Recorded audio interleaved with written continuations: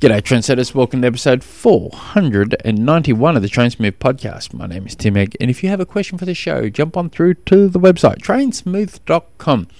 Now, it's about the time I'd just say a bit of a, tell a bit of a story before I answer the question, but I really haven't got anything going on in my boring little sheltered life at the moment. I live in my own little bubble, and just not a lot's been going on.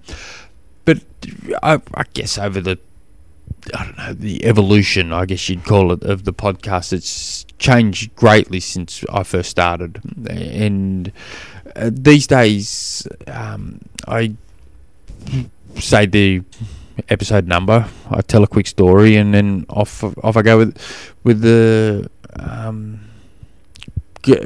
question.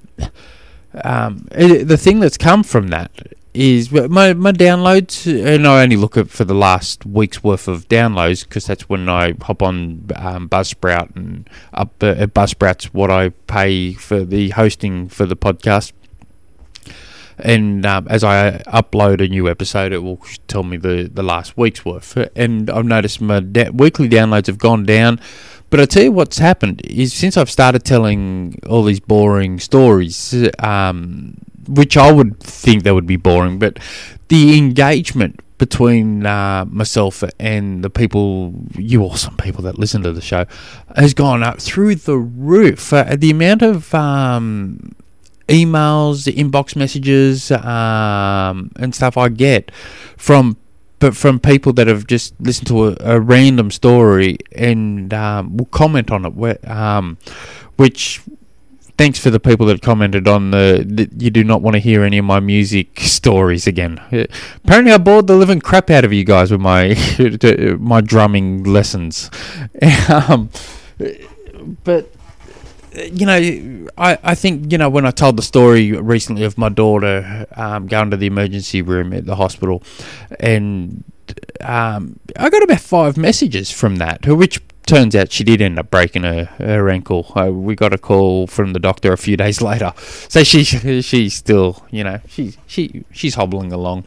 But so while my downloads have gone down, my interaction with people, just reaching out and listening to one of my boring stories and going, oh yeah, such and such happened to me, and they tell me their stories. It's such a cool thing, so I'm going to continue it. So for the people who hate it, and I just suggest you keep hitting the forward button until you hear me mumbling my way through a question. Because I don't need to be telling stories. I can just instantly go into questions. But I'm enjoying you guys reaching out to me. I like all that crap. So today's question comes from Lachlan, who writes, I remember hearing you once say that to train for an Ironman a few years out, I think he means Ironman Kona, or trying to qualify for Kona. Ideally, you would compete in as many Ironmans as possible to get the experience. I'm wondering, for those of us that can't justify the expenses of several entrances, would it be a good idea to do an Ironman in training as a way of getting that experience? If so, what regularity and intensity, etc.? So, to give a quick summary of what I said, I'm pretty sure this is what I said. I suggested a pathway for an athlete to get to Kona if money and time wasn't factors. It would be like a 5-6 year plan where it'd be for the first 3 to 4 years you'd be doing 2 Ironman a year, trying to get as much race experience as humanly possible, and then once you get to a particular level, you would cut out all Ironman training. You would spend a year focusing on sprint distances, Olympic distances, and you'd probably do 170.3. And then on that 5th or 6th year, depending on where you are in the development side of that, it's all in on Kona. They're trying to qualify for Kona. That's a very quick summary of what I was talking about. Now, that's only one way I like for that particular. Now there was two athletes, Armin, who asked me that I spoke to a few days before. Now I'm going off memory, and I hate going off memory. Before I got that question emailed through, and so I was hitting two birds with one stone there. That's just one pathway. There's many ways of skinning a cat. You don't. That's not just the only road to take. There's so many directions you can go. So, I half answered these questions in the last couple of questions. Maybe you look at. Look at what you're going to need to qualify for Kona in your age group. So I'm not sure how old you are. Let's just say you're 40 years old. So look at your Ironman race you want to do. Look in 40. Let's in that age group, you have a look at how many qualifying spots there normally is. Let's just say there's 5. Have a look at the 5th one who's been, what their times are, their qualifying time. And now you have a ballpark figure on where you need to be heading. So let's just call it a 9.5 hour Ironman you have to do for nice even numbers. So you can just start working back from that. So you go, oh, well, I need to swim an hour, I need to bike 5 hours, I need to run 3.5 hours, I need to be lightning quick during transitions.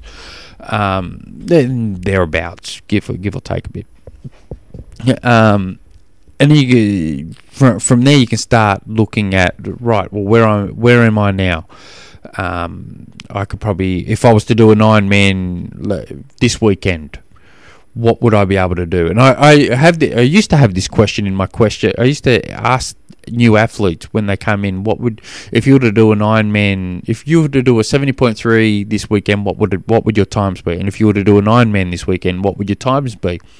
And the amount of athletes, just a side note, the amount of athletes that would give me their PBs on each one, and I have to say, what would it be this weekend? I want to know what it'd be this weekend, and a lot would say, oh, they're not, they wouldn't finish an Ironman. Right, well, at least we know that. So how far back? But it would be, what would you be able to do this weekend? And then let's say you had 6 months to train for it. What would it be then? And you can kind of start showing a pathway towards what you need to do. Do you need to...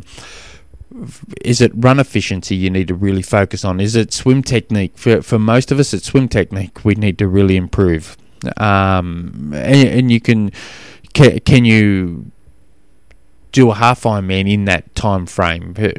Right, you can. Then we can start progressing further down the track. Can you do 60% of an Ironman at that particular power or that efforts we can do now to swim? To swim an Ironman, in an hour you need a 1:35 per 100 meters. Bike is around the 36 k's an hour, so and you want to be riding that 36 k's an hour or at around 75% of your FTP, thereabouts. And the run you want to be run, if you've got a run power meter, you want to be running that at around trying to think what that number was, 85% of your critical power.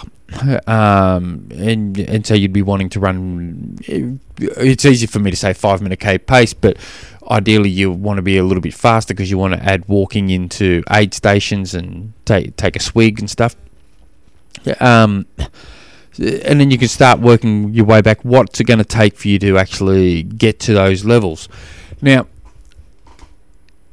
and if you can do it in training, well then, to do home Ironmans, this is going to sound weird. I'm not a fan of it, the idea of it. However, today, as we're talking, I have an athlete doing an Ironman at home. He's done all the Ironman training. They've cancelled his Ironman. He's got all this fitness he doesn't know what to do with. and he wants to do an Ironman at home. So he's going to swim at do the 3.8 in the pool. He's going to go home, do 180 on the trainer, jump on a treadmill, and do a marathon on the treadmill, which I think I'd rather swallow Drano than do a marathon on the treadmill. But he's doing it, so I'm I'd be super pumped if he, once he does it. But I'm just not a big fan of that. It takes such a lot of mental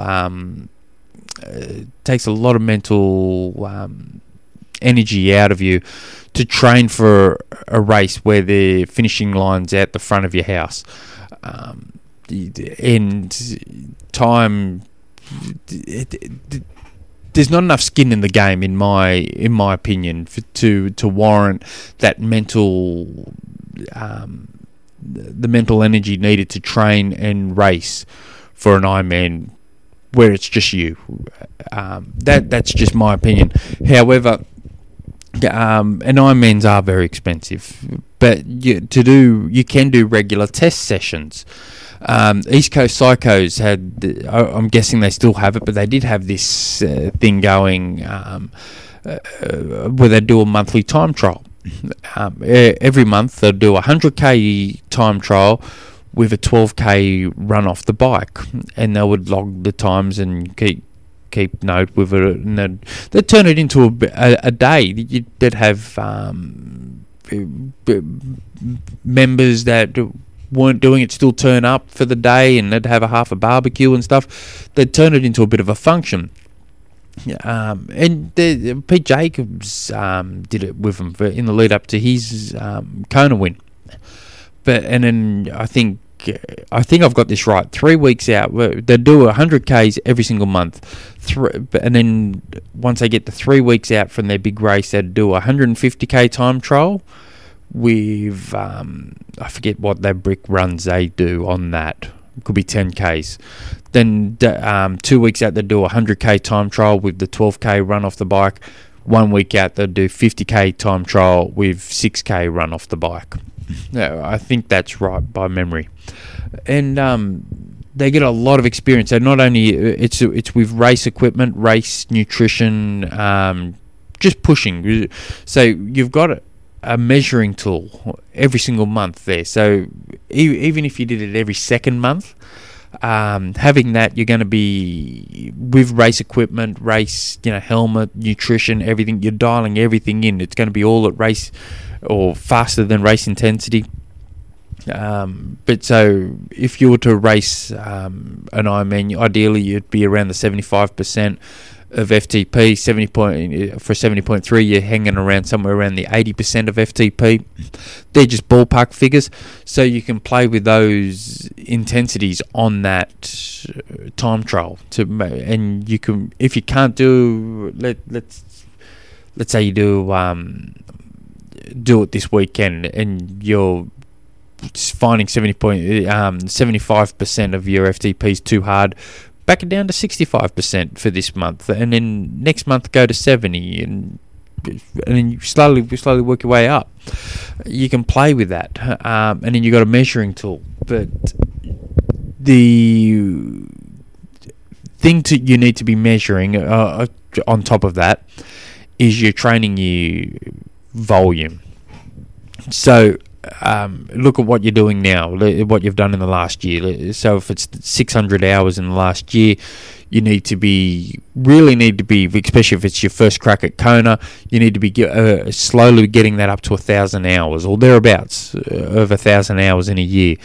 But you can't go from 600 to 1,000 because that's just classic stupidity.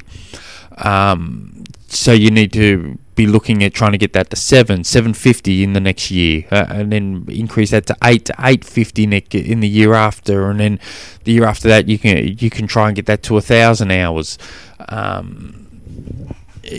Be looking at keeping a training log, and be maybe if you can do a couple of 70.3s or an Ironman here and there, or once a year or whatever you can afford. Not only are you keeping a detailed training log, but you also need to, especially in the lead up to these races, you need to keep a food diary. Whether you're using Shape Links or what I use, a handwritten diary, handwritten book, and I write down every day what I would consume in the lead up to a race. And so and I fully believe I've got a blueprint for myself to success to qualify for Kona. I've got all the data from my training logs. I've got all the what worked for me. I've got all the diets written down on how I lost weight, how I got down to how I got down to my race weight, when I was able to do it, and I could just go back and I could follow this blueprint on what worked for me. This I started really detailing it a few years back, and started 2019. May 2019. I really started logging everything down, and it's worth its weight in gold. There, I know what's going to work for me, what's not going to work for me. I will say you need to look at what you also people in your age group, the people that in Kona, those Kona qualifiers. You need to look at what are they doing, in the sense they've all got proven systems. They can have a bit of a holiday, they can knock around, but then they can plug themselves straight back into that proven system they know works for them. They know when it's pouring with rain that they've got a backup for their run, or they're willing to do their 3-hour run or 2-hour run in the freezing cold pouring rain, or they've got a treadmill at home, or their gym's got a treadmill at home. So you need to come up with all these plans and then you need plans for the backup plans for the plans, and then backup for the backup. When you're on holidays, what are you going to be doing? Are you, if you haven't got to that level yet, you're not able to take a hell of a lot of time off for family vacations. You need to be doing something during a lot of those times, whether it's just a run or swimming, or you might go from 15 hours of training down to 7 hours, but you're not at that level of the Kona qualifiers. They can pop themselves back into that system. You're trying to develop yourself into that level of athlete. A lot of these Kona athletes have coaches, even though they could probably write their own program with a blindfolded, write their coach's program for them because they've been working with them so much. But they rely on that as part of their proven system. Some don't, but it would be not saying it's going to be best for you to get a coach, but having a proven system you can follow would be worthwhile. In creating a template a weekly template that you can follow week in, week out, and don't forget to over communicate with your family. It's one thing to say I want to qualify for Kona in the next 3 years, next 5 years, whatever it is, and tell them what it's going to take to get there. But you need to over communicate that with them, because you don't want to get 2 years into a 3-year plan, for instance, to find out that it's creating a lot of tension because they're not understanding you and you're not understanding their point of views. So you need to start really over communicating that side of things with the family as well. Then you need to look at equipment. What equipment are you going to need to be at the level of the people you're racing against. Now, to me, I was only saying this the other day to an athlete I coach. COVID's been real strange at the moment. A lot of athletes have lost a lot of motivation, a lot of drive in their weekly training. I had a killer athlete who I had on my kill list, just a killer. Kona qualifier, just I would give him 14 sessions in a week, and he'd complete all 14 sessions. He would, if he didn't hit the numbers, there would be a pretty good reason why he didn't. Everything was just perfect. He qualified for the 70.3 World Championships, but it finally got to him. He's really struggled in the last 6 months, and he's pretty well having a break now from triathlons. And he's only weeks away from the 70.3 World Championships. It's so, and there's a lot of athletes on that at that too, that I've never seen anything like it at the moment. There's a lot of athletes really doing it tough. Me personally, I love it. I'm rubbing my hands together thinking this is exactly what I need, this virus to continue, because it gives me a chance to catch up to my rivals. I'm confident I can get to them, but hopefully they're sitting back and drinking beer and watching telly or knocking around with their family, and I'm still playing catch up to them. But I can't underestimate them. They've got that proven system. They're going to plug themselves straight back into it, and they'll be on fire come race day. And you've got to look at this as such a beautiful opportunity to move forward. You filter your way through that pack while they haven't got the motivation as hopefully you do. So I'd be looking at this as such a beautiful time to make hay while the sun shines. That's what I'd be looking at. But I'd be studying what the Kona qualifier does, how their systems work, numbers they hit. And just because they hit a particular, just because they run 5Ks in 17 minutes doesn't mean, and you can't hit 20 minutes in that 5Ks, doesn't mean it's all gone. But it's very interesting to follow the way they think, the way they attack each day, each week, each race. It's a fascinating breed. But yeah, it's good. If you have more questions as you're going on, just shoot them through, and I'll do my best to answer.